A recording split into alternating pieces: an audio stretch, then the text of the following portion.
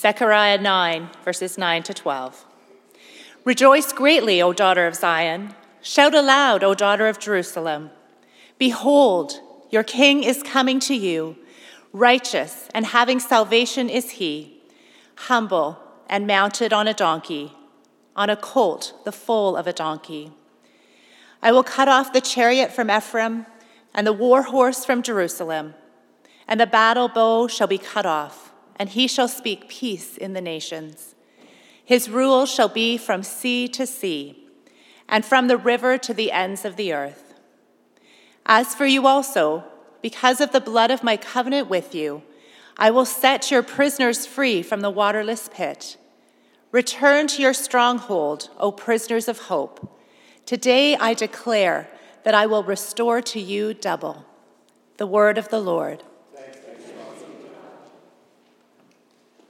The Lord be with you. The Holy Gospel of our Lord Jesus Christ according to Matthew. Glory to you, Lord Jesus Christ. Now when they drew near to Jerusalem and came to Bethphage, to the Mount of Olives, then Jesus sent 2 disciples, saying to them, "Go into the village in front of you, and immediately you will find a donkey tied and a colt with her. Untie them and bring them to me. If anyone says anything to you, you shall say, 'The Lord needs them,' and he will send them at once." This took place to fulfill what was spoken by the prophet, saying, "Say to the daughter of Zion, behold, your king is coming to you, humble and mounted on a donkey, on a colt, the foal of a beast of burden." The disciples went and did as Jesus had directed them. They brought the donkey and the colt and put them on their cloaks, and he sat on them. Most of the crowd spread their cloaks on the road, and others cut branches from trees and spread them on the road. And the crowds that went before him and that followed him were shouting, "Hosanna to the Son of David! Blessed is he who comes in the name of the Lord! Hosanna in the highest!" And when he entered Jerusalem, the whole city was stirred up, saying, "Who is this?" And the crowd said, "This is the prophet Jesus, from Nazareth of Galilee." The Gospel of Christ. Praise to you, Lord Jesus Christ.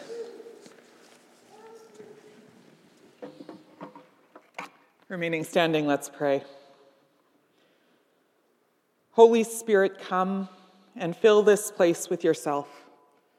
Open our ears and open our hearts, so that in the spoken word and in the written word, we might know your living word, Jesus Christ. Amen. Amen. Please be seated.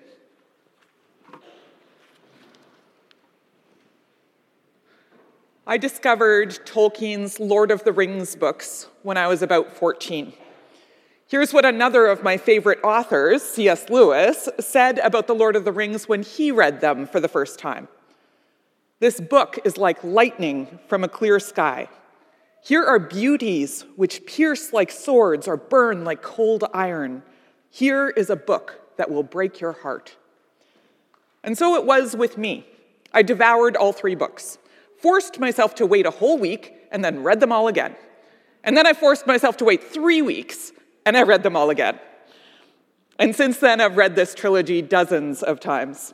I love so many things about it, but one thing in particular has grown on me as I've matured, and that's the story that Tolkien is weaving about a kingdom that has been waiting for the return of its king for centuries, and a king who will put things right and usher in a new age. It's something of a messianic secret in the books. In the movies, it's declared early on that Aragorn is the long-lost king of Gondor. But in the books, it's a truth that's only known to a few people, until near the end of the story, when Aragorn begins healing some of the people who have been injured in the war against Sauron, and the old lore is remembered. The hands of the king are the hands of a healer, and so the rightful king will ever be known. And then the rumors start going around, and the city is stirred at the thought of their king arriving at long last. And when he entered Jerusalem, the whole city was stirred up, saying, "Who is this?" Today is Palm Sunday, the day when we mark Jesus' entry into Jerusalem as the King of Israel. It also marks the beginning of Holy Week. From this point forward, we'll be invited to accompany Jesus on his journey through his last days, to the cross and the tomb, until we finally get to the wonder of Easter Sunday. There's both joy and sorrow awaiting us this week. But for today, we are invited to take part in a moment that is truly momentous and to look forward in anticipation to another momentous day. I had some fun this week comparing the stories of the triumphal entry in each of the different Gospels. You know those spot the difference pictures where you've got two pictures that almost look the same, and then you're told to find like 12 differences between them, and you have to take a while to find them all? That's what it felt like I was doing this week, looking at the different gospel stories. And each of the gospel writers, is telling this story of Jesus with different emphases, and Matthew is no exception. His story of the triumphal entry has one difference in particular that gives us a wonderful window into Matthew's gospel and the identity of Jesus. And it's such a small phrase that you probably didn't even notice it. I had never noticed it. The city was stirred up. The city was stirred up. Jesus has been traveling to Jerusalem from northern Israel, along with many other pilgrims who make this same trip every year. Along the way, he's been healing and teaching, and now as he approaches the holy city, the crowds that have been traveling with him are very excited and full of anticipation. Jesus has been to Jerusalem before, but not like this. He's been to the Passover festival before, but never like this. This time, he's deliberately enacting a prophecy from the prophet Zechariah. "Say to the daughter of Zion, behold, your king is coming to you, humble and mounted on a donkey and on a colt, the foal of a beast of burden." It's a provocative passage for Jesus to have chosen to enact. Zechariah 14, just a few chapters after this passage in the prophecy, speaks about God himself coming from the Mount of Olives on the day of the Lord. And by enacting this passage from Zechariah 9 that talks about the coming of the King of Israel, Jesus is making a statement, a very deliberate statement, one that is sure to fire up the religious leaders. But at the same time, the passage that he's chosen emphasizes not his strength or his might, but his humility. A choice that must be confusing at the very least for his disciples and the crowd that's following him. Why humble? Why a donkey? But they're willing to overlook that fact and to accept that Jesus nonetheless is enacting this prophecy and is their long-awaited Messiah, come to throw off Roman oppression. And so they lay down their coats in his path, just like the ancient Israelites had done long ago for King Jehu. And they wave palm branches, just like the Israelites had done 200 years before, when the war hero Judas Maccabeus rode into Jerusalem after conquering the Greeks. And they shout jubilantly, "Hosanna to the Son of David." It's a traditional festival song, but it's also a proclamation in its own right. They're applying the messianic term, Son of David, to Jesus. This is the one we've been waiting for, they're saying. This is the Son of David, come as a king to conquer. Like Judas Maccabeus, like King Jehu, here is our king, finally. Hosanna in the highest. The whole procession causes such a commotion that the whole city is stirred up when Jesus enters Jerusalem, saying, "Who is this? Who is this?" The crowd of pilgrims answer that question. This is the prophet Jesus from Nazareth in Galilee. True enough in its own right. But Matthew, the writer of this gospel, is also answering the question for his readers in a different way. And here's where we get back to that phrase that I pointed out, unique to Matthew's gospel. The whole city was stirred up. The word stirred is originally related to our seismic. It means earthquake. Other translations in English say the city was moved. A shock ran through the city. The city was trembling, agitated, in an uproar, shaken, in turmoil. And all of these translations combined convey something that Matthew intended by using this word, that whether the people of Jerusalem knew it that day or not, something of world-rocking import was happening as Jesus rode into the city. The day of the Lord was upon them. The day of the Lord. It's a phrase that's often used in the prophets, and we're perhaps most familiar with it if we've heard it before, referring to end times, referring to the day when God will come in might to judge the living and the dead. And that is not wrong. There will be a final day of the Lord. But the prophets of Israel also used this phrase to refer to other times, times when God shows up, bringing judgment and salvation with him. And when God shows up, the mountains quake and the earth shakes and the people tremble. Think of the giving of the law on Mount Sinai. Now, Mount Sinai was wrapped in smoke because the Lord had descended on it in fire. The smoke of it went up like the smoke of a kiln, and the mountain trembled greatly. Or Isaiah 13, "Behold, the day of the Lord comes. Therefore, I will make the heavens tremble, and the earth will be shaken out of its place." Or Joel chapter 2, "The day of the Lord comes, and the earth quakes, and the heavens tremble." Earthquakes and the coming of God were intricately linked, both in ancient times and when Matthew was writing. And Matthew refers to earthquakes 8 times in his gospel, 6 times more than any other gospel writer. Matthew alone uses the word earthquake for the storm on the sea that Jesus calms. Matthew alone has the city shake when Jesus enters it with the triumphal entry.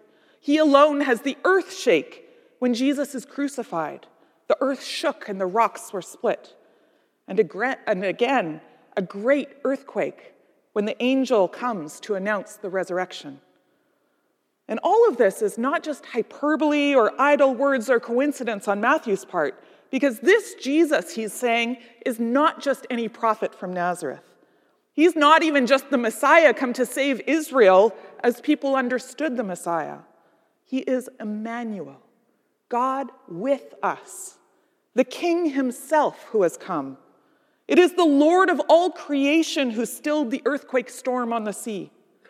It is the King of kings who is entering Jerusalem on a donkey. It is God Almighty who is taking upon himself the judgment of the day of the Lord on the cross and offering salvation in its place. It is the Lord of glory who will rise from the dead, bringing new life to all people. The day of the Lord has come, Matthew is saying, a day of judgment and salvation. The King has returned. And we are invited to lay down everything at his feet and to worship him. What does that look like for us as we enter this most holy of weeks? Over the past 5 weeks of Lent, we've been invited into a practice of fasting, of laying down those parts of ourselves and our lives that we cling to most closely, that tend to come between us and God. And now, as Jesus enters Jerusalem on his way to the cross, we're invited to fall in behind him with the crowd, to travel with him on this road, and to bring with us every part of ourselves, our material possessions, our time, our energy, our resources, our loves, our hates, our hurts, and to lay all of it down at his feet. There's a prayer attributed to St. Ignatius of Loyola that invites us into this space, and it goes like this. Take, Lord, and receive all my liberty, my memory, my understanding, and my entire will, all that I have and call my own. You have given all to me. To you, Lord, I return it. Everything is yours. Do with it what you will. Give me only your love and your grace. That is enough for me. As we walk through the events of this Holy Week, may we bring our whole selves to the foot of the cross and lay all of it down at the feet of King Jesus to do with as he will. And then someday, that final day of the Lord will come, and the King will return one more time, and every knee shall bow and every tongue confess that Jesus Christ is Lord to the glory of God the Father, and we will behold him in all of his splendor and glory. There's a passage near the end of The Lord of the Rings that stirs me every time I read it and fills me with hope and anticipation for this final day of the Lord. It occurs just after the moment when Gandalf places the crown on Aragorn's head. And here's what it says. But when Aragorn arose, all that beheld him gazed in silence, for it seemed to them that he was revealed to them now for the first time. Tall as the sea kings of old, he stood above all that were near. Ancient of days he seemed, yet in the flower of manhood. And wisdom sat upon his brow, and strength and healing were in his hands, and a light was about him. And then Faramir cried, "Behold the king. Behold, your king is coming to you, humble and mounted on a donkey, and on a colt, the foal of a beast of burden. Behold, he is coming with the clouds, and every eye will see him, even those who pierced him. Behold, a throne stood in heaven, with one seated on the throne who lives forever and ever. Behold, a great multitude that no one could number from every nation, from all tribes and peoples and languages, standing before the throne and before the Lamb, clothed in white robes, waving palm branches in their hands and crying out with loud voices, 'Salvation belongs to our God who sits on the throne and to the Lamb. Behold, your king comes, humble and riding on a donkey.' Let us worship. Amen." You've just listened to a podcast from Little Trinity Church in Toronto. Please check out our website at www.littletrinity.org to find out more about our ministries and services.